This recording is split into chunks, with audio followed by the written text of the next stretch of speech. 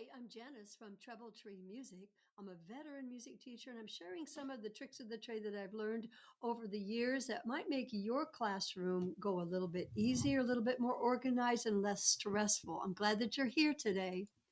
Today, I'm going to be talking about classroom piano at the elementary school. I was really lucky to have a whole set of keyboards, 36 of them at my elementary school. I shared them with a co-teacher from another school. She'd have them in the fall, and then I'd have them in the spring. Sometimes that we would share them, and we'd flip it, and I'd have it in the fall. I felt really, really blessed. The organization of setting all that up, that was a challenge, and I finally got to it. But part of the challenge is assessing the piano play for each class, and some classes may have 36 kids, some may have less, and it's getting all that organized and finding a path to being able to assess the skill that they're learning while learning how to play the piano. One of the reasons I love to do a piano unit is that they have headphones. And I usually do it at the end of the year after all of the programs have finished, May. And then in my district, we were done in the middle of June. So it was a wonderful last 5 to 6 week process. At the end of the year, there's lots of field trips, there's lots of events, there's outdoor events that can impact the number of classes we see, a number of sections that we get to teach during that time at the end of the year. So it really, really worked out well. And it was usually hot. It was another way to just sit down and cool and learn to play the piano.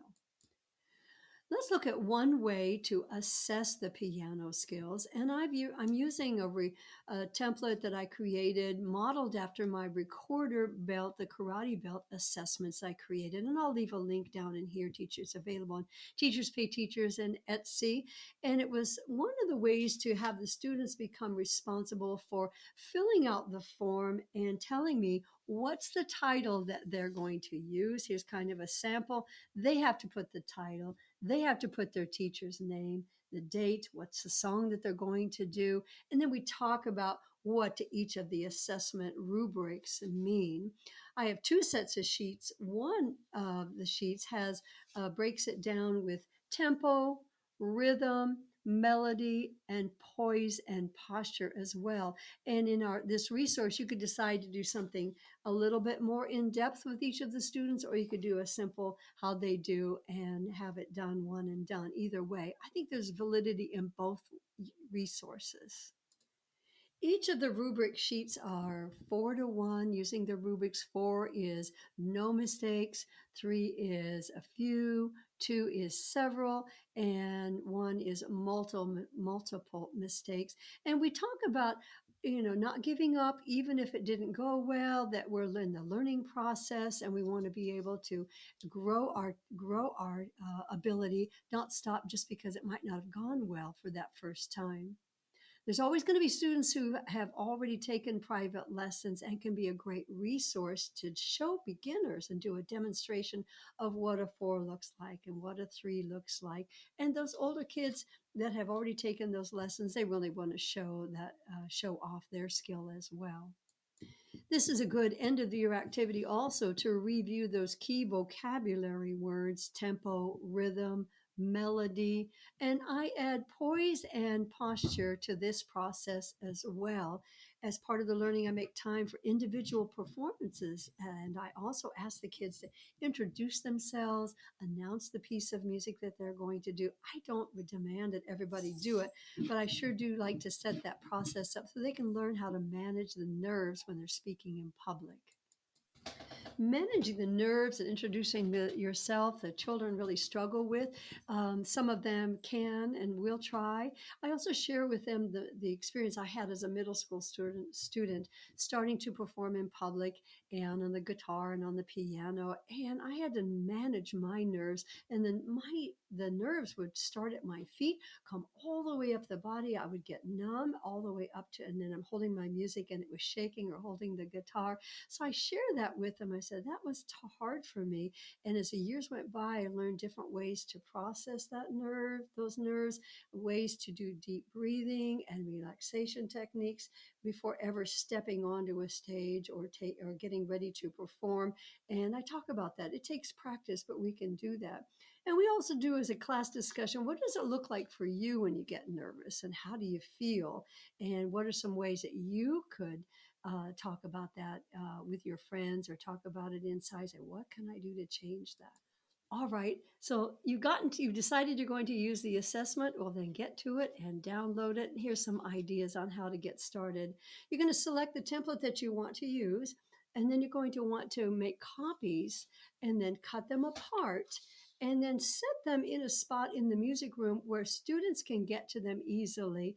And then also find another spot that you're going to put those completed assessment templates, and that they know, and then you need to let them know, where do you get it, where do you put it back, and be ready. You've already talked about what each one of the items means in the rubrics, and then you'll be all set to go. You will have already decided, what pieces of music do I want to use, and that's another blog post that I'll put on here, and another video that I'm going to use that I'll put on there to explain how I do that. Just other ideas: set the rubrics, choose the assessment template, and then what grades are you going to use these templates? Decide that as well. Describe the expectations in each rubric to the students and have somebody just demonstrate, or you can demonstrate, what does a 4 look like? What does a 3 look like if they're playing? Prepare and go take the time to show the students how to fill out the forms. And that might mean everybody's just practicing one form that we could throw away for later on. You'll have to decide what songs you want to use for what levels, and then show them how that you're going to circle the rubric, the 4 or the 3 or the 2, and then how you'll add those up, or you'll just say, hey, that was a 3, good job. I always have 3s passing, 2 needs a little bit more work. And then collect those assessments throughout the class period. You could put, each class could have their own drawer. I have a picture here that I can show you of the drawers that I use, and I label them with the school's, each teacher's name, and I have them always put them in that drawer. And at the end of the day, I'll pull those out. And then at the end of the day, after I've made some time, I'll grade those sheets, not grade them, but record that rubric. And I use a resource that I created called Google Sheets Elementary Gradebook. And I created one where you can put the 4, the 3, or the 2 in, and it'll automatically do a cumulative grade so that you can be ready for turning in grades later. Let's see what else. I always reward myself with a cup of coffee and maybe a little treat as I sit down to record grades in my grade book. And then always try to do a few classes each day. If you do a few each day, set a timer. That's something I do to keep on track. And then you won't feel so overwhelmed when you've got, 10, 15 classes and you've got all of these different assessments that you've got to pull together. Another thing I have that you have a link in the description is it's an organizational tool, way to organize the paper pencil materials in the classroom. I think you might find that helpful too.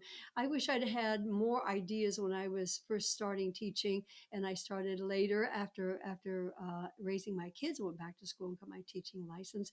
But if you just want more tools in your toolbox to make your teaching day easier. So I'm hoping some of these ideas will help you, and keep looking and look for the next video in the series. I'm going to do a video about how to set up the keyboards, the classroom posters that you might want to have as you start that keyboard unit. Say, what do we do? Where do we go? How do we treat the keyboard? And the blue cup idea. I can't wait to share that with you. It was a game changer for me. And double check in the description to see check out the links I've left for you. And I hope you found some of these ideas helpful.